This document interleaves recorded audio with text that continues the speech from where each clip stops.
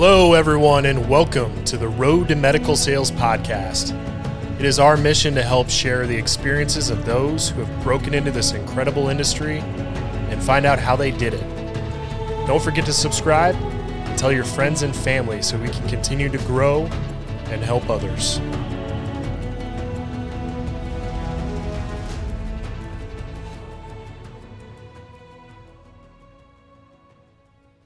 Today, I am excited to talk to my good friend, Aaron Maciag. Medical sales is a small world. Aaron and I have run into each other constantly throughout the years at different hospitals and have even had the chance to work next to each other with the same surgeon in the OR. We become good friends throughout the years. Aaron is the trauma team lead for Zimmer Biomet in Phoenix, Arizona. Looking at 2020, the Arizona team is ranked number 2 in the nation for total sales growth, which is very impressive given this industry has been massively impacted by COVID-19. He broke into the industry after becoming an inventory control specialist for Zimmer. He provides a unique perspective about breaking in, gives us a glimpse into the world of trauma sales, and is just an all-around great guy that I really respect. Aaron, super excited to have you on the podcast. Thank you for taking the time. I know you just got it done with 3 Sunday surgeries with your doctor, so I'm just grateful you made the time to do this. Yeah, thanks, man. I appreciate you having me on here. Pretty exciting, man. It's going to be a good time. So let's start from the beginning. How did you break into this industry? Walk me through that journey because your story is just a little bit different. So I had no idea what medical sales was. I was working the worst job I've ever had. I'm not going to name the company. We'll just call it Bullseye. So they did home goods and stuff like that, electronics, clothes, all the above. And I worked in their warehouse, and I did it in the summer, and it was 6 a.m. to 6 p.m., Saturday, Sunday, Monday. Worst job I've ever had. So it was like Monday, and I was going to get my coffee on my way to my shift, the last shift of the week, and I was just complaining to the barista saying, I do not like this job. And she goes, well, my son just quit his job at this company called Zimmer at the time. He makes X amount of money and it's a warehouse and he doesn't have to do this or doesn't have to do that, whatever it was. And I said, okay, great. So next day, as soon as I got off work, I Googled Zimmer, couldn't find it. And I was like, okay, Zimmer Scottsdale, pulled up the number, made a phone call. And I said, hey, I heard you're looking for somebody to work in the warehouse. They said, we haven't posted that job yet. And then I said, well, are you looking? He goes, yep. Set up the interview, and I started working back in the warehouse. That's awesome. Yeah, it was pretty random. The office manager was kind of like, how'd you find this out? I just complained to a lady at Starbucks.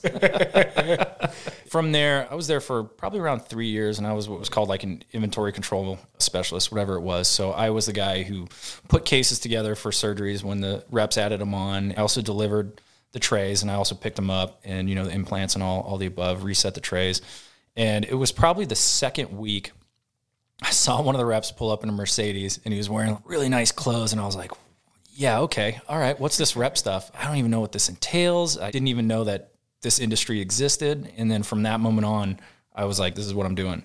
So I was going to school at the time for computer science, and I actually quit and was like, I'm going to be a rep. From that moment on, anytime they had cadaver labs, anytime I had downtime, I was watching videos, I'd go to the cadaver labs. I just try to learn as much as I could about Zimmer in order to, be marketable for them to be a rep. So you are the first trauma rep we have brought on. Tell our listeners about the nuances of being in the trauma division of this industry, pros and cons. What do they need to know if they're interested in trauma?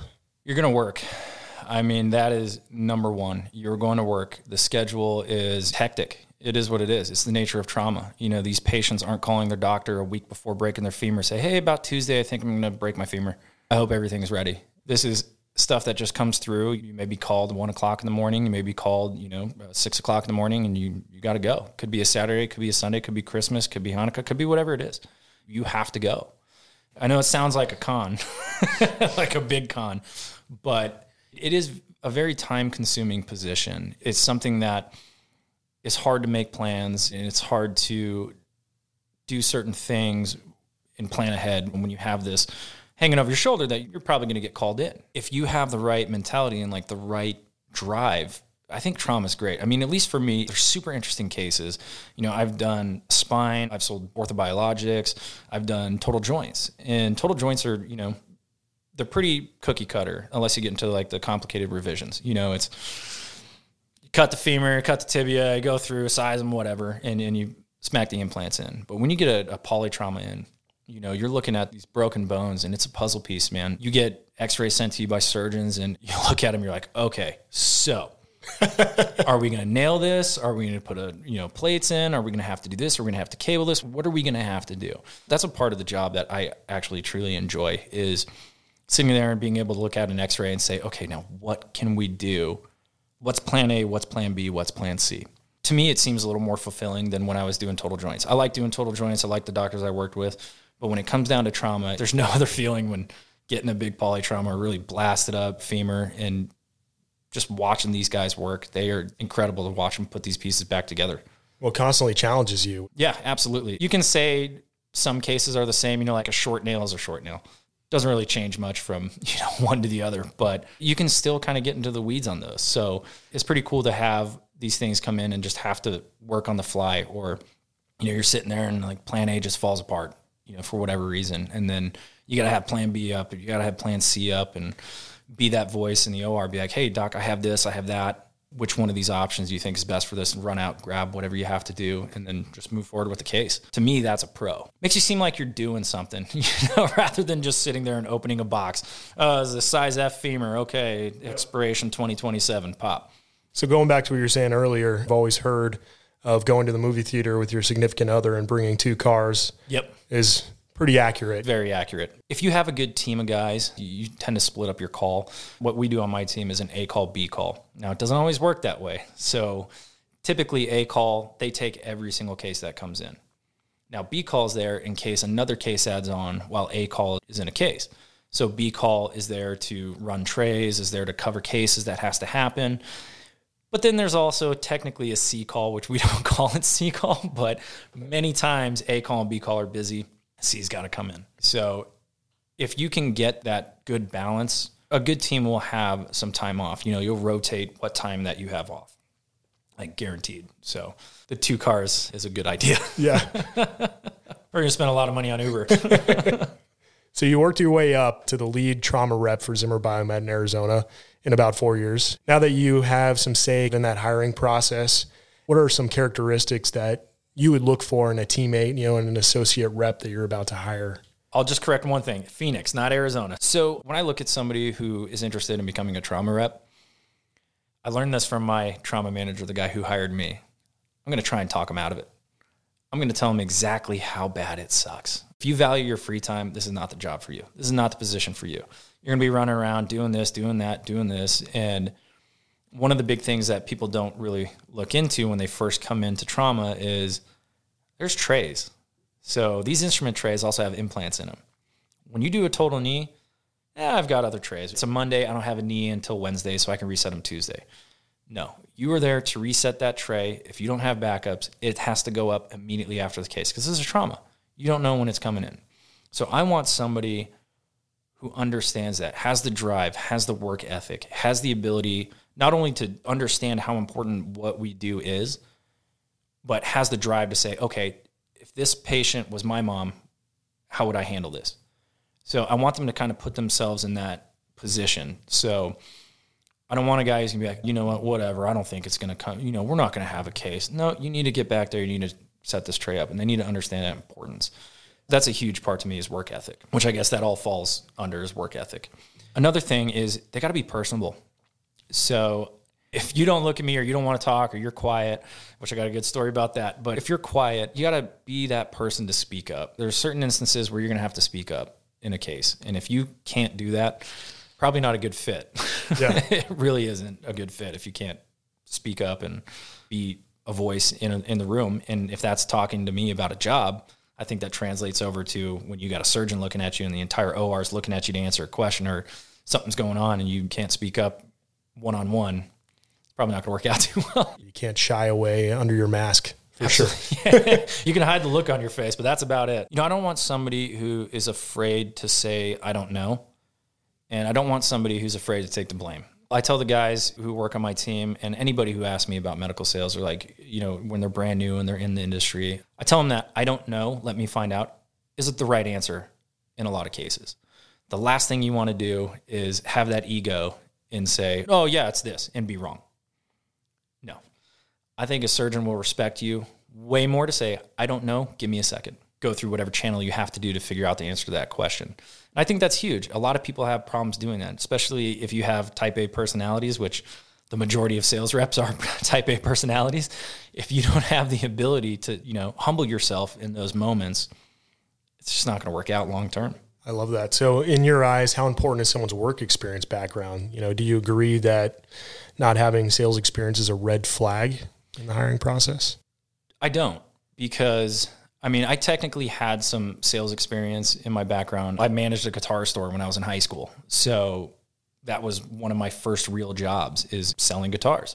And then I worked as an estimator for a construction company as soon as I got out of the military, and that had a little bit of selling component to it. But I've got a guy who works on my team right now who is just awesome. His name's Guillermo. He was a scrub tech, and this guy had zero sales experience. None. He was a quiet kid, and coming back to, if you can talk me in a room, he really couldn't, but I saw something in the guy, and he had mentioned that he wanted to be a rep, and so we got him kind of in the process, and, over the years, he's built that sales ability. I think that's something that is very teachable. And as long as you have the personality, you have the work ethic, and you have the drive, the sales will come later. Because, yeah, you can get some guy who's like a top salesman over at Enterprise or name company, whatever company. And if they don't understand the product, if they don't understand the procedure, if they don't understand the competition, how are they going to sell anything? You have to learn those things first. You have to learn what our product does. You have to learn what our competitor's product does. You have to learn what type of fractures they're using this product for, whatever it could be, before you can actually be an effective salesman. And that doesn't happen overnight. That doesn't happen in 3 months. It doesn't happen in 6 months. So I don't think being a big-time sales guy in the back in your previous jobs is necessarily a must for me when it comes to hiring somebody. If you have good core values, then you can be molded into the person that you're looking for. You can't teach values and morals. You can't teach that. You can, but it's more a nature thing when it comes to your morals and your work ethic. You just can't really teach that. You can teach products. I can teach you what to say. I can teach you, this is why my product is better than XYZ. This is why you should use it on this. But you can't teach somebody to answer that phone at 1 o'clock in the morning and get out of bed and go. Do it with a smile on your face. I don't know if it's necessarily always a smile, but not even on me. But, good point. It's not necessarily a smile. It's more like, all right, let's go. Nice. You and your team moved up to number 2 in the nation in total revenue during these extremely difficult COVID-19 times. That is quite an amazing accomplishment. What do you think allowed your team to excel? The entire Arizona team had a huge portion. Obviously, they had all the credit for that. But I think I had a good group of guys down here in Phoenix, which we did contribute a lot to that number. It's just having the guys that I have working for me, Guillermo and Nick, having them do things the correct way, having them making sure that our surgeons got the support that they needed to get. And then because we've been doing that for as long as we have, we got a lot of surgeon support. So with that surgeon support, our business started increasing. And it just kept going up. And then, you get other surgeons who work with these surgeons and kind of see the results that they're getting from, their surgeries, their cases, whatever product they're using of ours. And they see the type of service that we're giving them. And they kind of perk up a little bit and they start, hey, I have this case. What do you have for this? And that's just kind of how it rolls. And that's really what helped us is, I'm going to say 90% surgeon support. Yeah. Yeah. Like word of mouth. Yeah. And it's just putting your head down, doing the work, making sure it's done correctly. And now I'm not saying I do everything correctly all the time, but I strive for it. And I make my guys strive for it. But being able to have a reliable rep who shows up on time, shows up with the right stuff, knows what they're doing, and then becomes an asset in the operating room, it's going to spread the word on kind of how this company's doing this, how this rep's doing this, how this team's doing this. That had a lot to do with our growth. So do you have any final advice for people trying to break into medical sales? I was told no a number of times. I can't even count how many times I was told no. And the one thing that you should have deep down inside you when you want to be a sales rep, and I think you should have it at all points in life, whether you're a sales rep or whether you're taking tickets at a Harkins theater, the ability to hear no and not let it crumble you. So the ability to deal with failure, you're not going to get that sale every time. You're not going to get that position every time. You're not going to get what you want at all times. The whole thing it's a numbers game. You know, if you talk to 100 people, you might have 2 or 3 interested. What you can't do is let that other 97 stop you from going after that other 3. So that is a huge, huge asset, I feel, for somebody who's trying to break into something, somebody who's trying to do sales, somebody who's trying to do anything throughout life, is just don't let that no and that failure determine the rest of your life in a negative way. Let it feed you. Let it fuel you. Okay, well, that guy said no. Why? This girl said no. Why? What was it that did not make me that number 1 candidate? What was it that the surgeon didn't like out of my product? What was it that I said? What was it that I did? Was it how I did this? So don't let that just drag you down. Let it actually teach you and learn so you can actually move up and figure out what it was. And then the next guy you talk to, you got that problem solved. You're just a down-to-earth, humble dude, and I truly enjoyed having you on, and I think that this message is just going to help a lot of guys and gals trying to break into the industry. Yeah, absolutely, Scott. I appreciate it, man. You're just a rock star, and the fact that you're doing this for people. You and we didn't have something like this. I had to talk to a Starbucks barista whose son worked in the industry to understand. I had to hate my job so much that I talked to a Starbucks barista in order to figure out what medical sales was. So I'm just picturing that. Yeah, getting my latte, like, oh man, this job sucks. I need a new one. That's awesome. Yeah, absolutely. I appreciate it, Scott. Thank you, man. I'm going to leave you with a little food for thought and something to take with you for the rest of the day. Andrew Carnegie once said, "Teamwork is the ability to work together towards a common vision, the ability to direct individual accomplishments towards organizational objectives.